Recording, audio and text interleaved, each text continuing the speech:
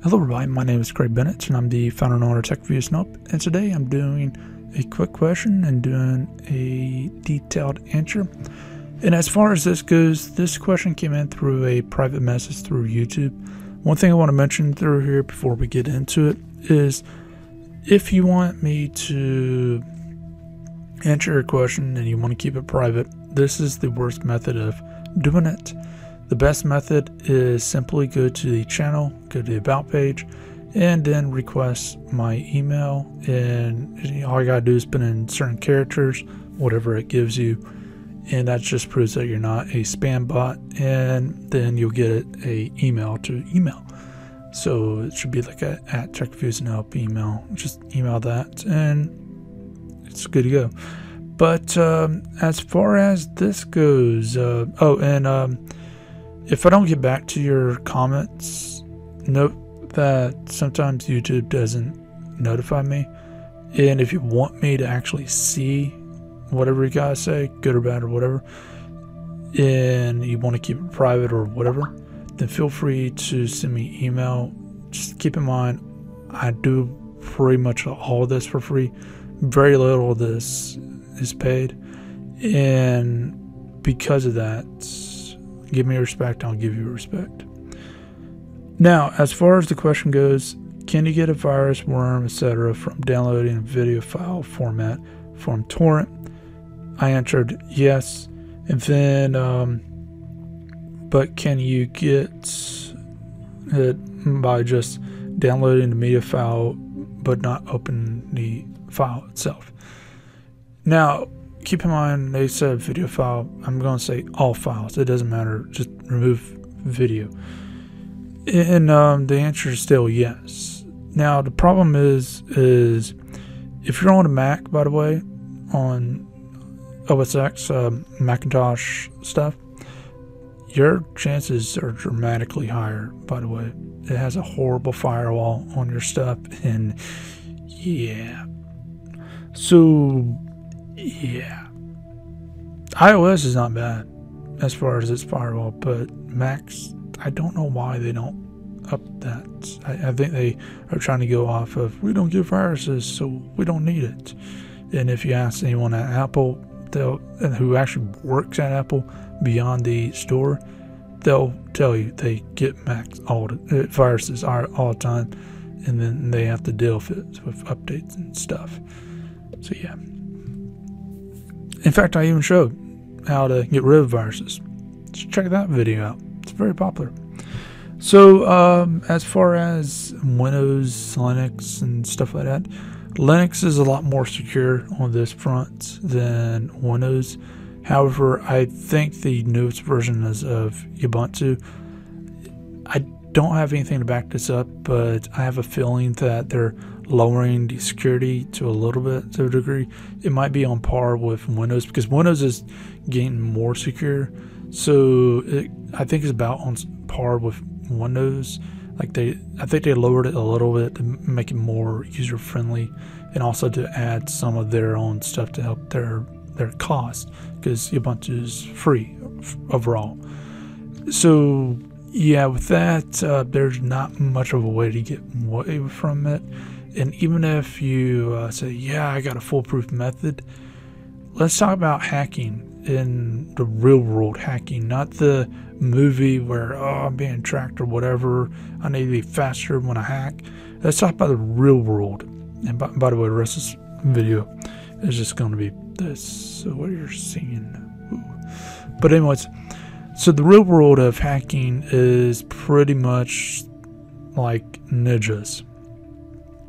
Now, as far as ninjas, the assassins, they go in a place, do their job, steal or assassinate or kidnap or whatever their job is.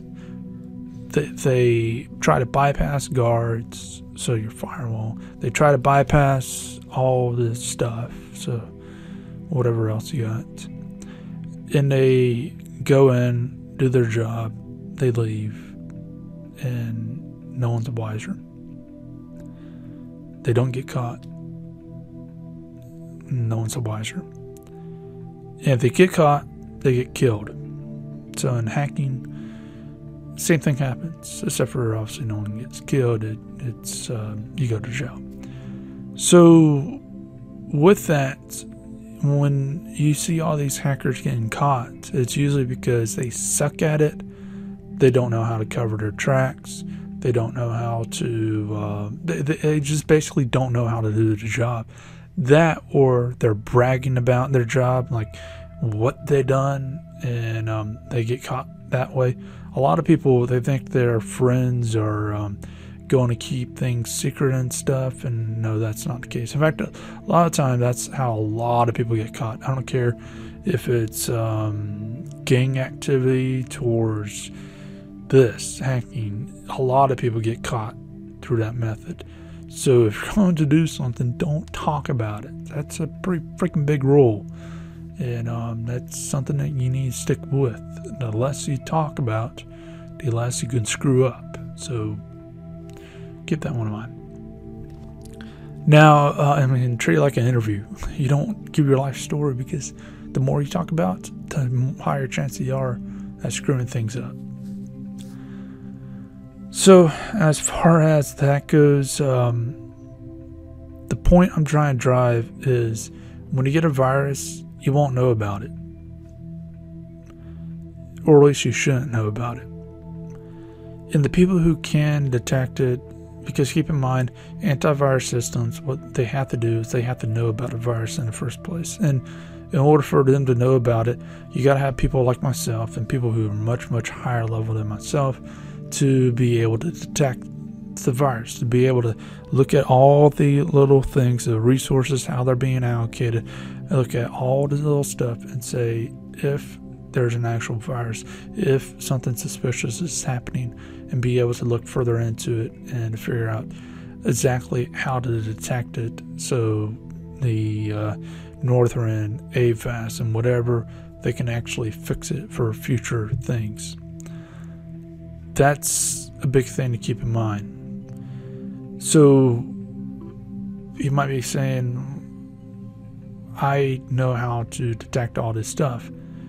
The chances are that's probably not true at all, but let's say even if that is true, this stuff is just detecting it. It's so resource intensive, like mentally, that it's just not going to happen. It takes too much time. It takes too much mental capacity to look at all this stuff, understand it, and go through it. And you're talking about on your personal computer, on your personal stuff. If you're doing it for work, that's one thing. But you're really talking about your personal stuff.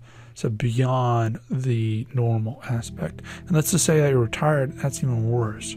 You're doing it much, much longer than the 8 hours that you'll be doing at work. So realistically, it's not good, and you're not going to catch all the stuff. And keep in mind, the hacker has to be right one time.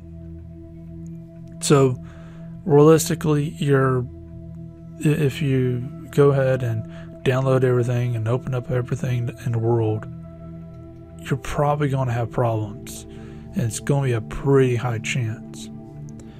Now, with this being said, you still do need to download things, and here's some tips.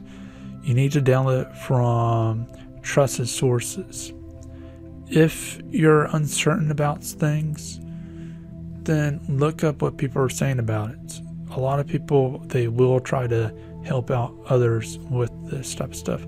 And take a look at exactly what's being said, because if you look at word patterns, if you understand word patterns and stuff, you can see if it's a company paying. Because usually what will happen is a company, they will hire 2 or 3 people from a low poverty stricken area in the world, and just pay them, say, $20 to write 200 comments posted across a bunch of websites on their product and go from there.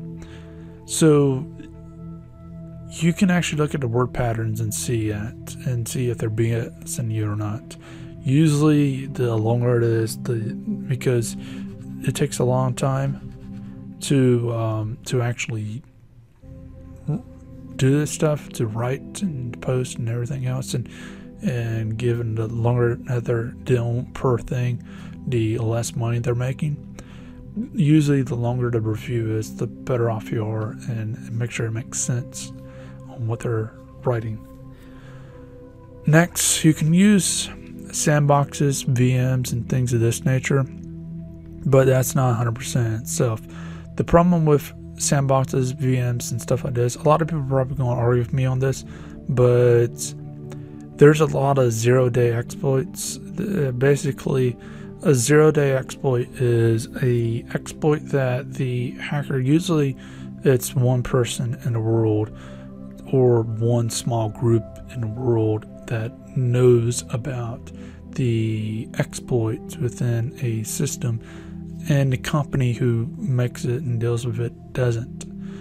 And this is a big thing because a couple months ago there was zero-day exploits that were coming out on a bunch of VM stuff on pretty much all systems, and that kind of tells you that even if you're using a VM, it's not safe. And even way back when, I think it was 5 years ago, there was exploits that were coming out even then. So this is nothing new. There's been exploits within VMs for a very long time, where you have basically the only way that I and many others have found out to get away from the virus stuff is if you're running a operating system within an operating system within an operating system and then another operating system. Usually it doesn't go down that far, but I'm not going to say there's 100% on that. There's been people who found viruses go from 3 operating systems down, and it might sound like Inception and stuff, but the truth of the matter is you're using so much of resources, your RAM, your processing and stuff. By that point, the VM is so pointless and so eaten up with resources that it can't do anything at all because there's not enough resources to give to it. So it's a horrible way of doing things. And yeah, the chances of a virus getting out of VM is pretty low, but still. And because of that, I'm going to say the same thing with sandboxes. I hadn't seen any exploits coming out of sandboxes, but who's to say? Who's to say there's not a 0 day for that? So there is no 100%. It's flat out. Let's put it that way. There is no 100%, but you can increase your chances of not having a problem by going through trusted sources, having stuff scanned. Use things like Glasswire. I did a review on Glasswire. I don't do reviews and videos on things I don't trust. I don't do paid stuff for things I don't trust. I never done a paid review, but I'm not going to say I wouldn't, but the fact is if I don't trust it, why am I going to reference it to you? That's my word. And what happens when my word goes to crap? My channel goes. As simple as that. So use things like that. Use things like Avast, or I don't like Northern, but it's better than nothing. Use things like that. There's quite a few things you can use out there that is worthwhile to help you out, that will make that chance. Of course, you can't have a 100% chance, but it might be a 99 point, a whole bunch of nines of a chance that you're not going to have a problem. But you got to be active, and you got to be very, very proactive into it, because one slip up and that can be it. So also be reactive to some of the stuff. Have stuff that can be reactive, because you are going to screw up. That's what's going to happen. Even if you feel like you've done everything right, there's going to be one screw up at least once in your career with computers. If your career with computers, it's going to be more than 2 weeks. So yeah, as far as that goes, I know this video's running a little bit longer, but feel free to leave any comments or whatever. And also, I'll see you in the next video. Please leave a like, subscribe, share, check out my other videos, and hope you have a great day.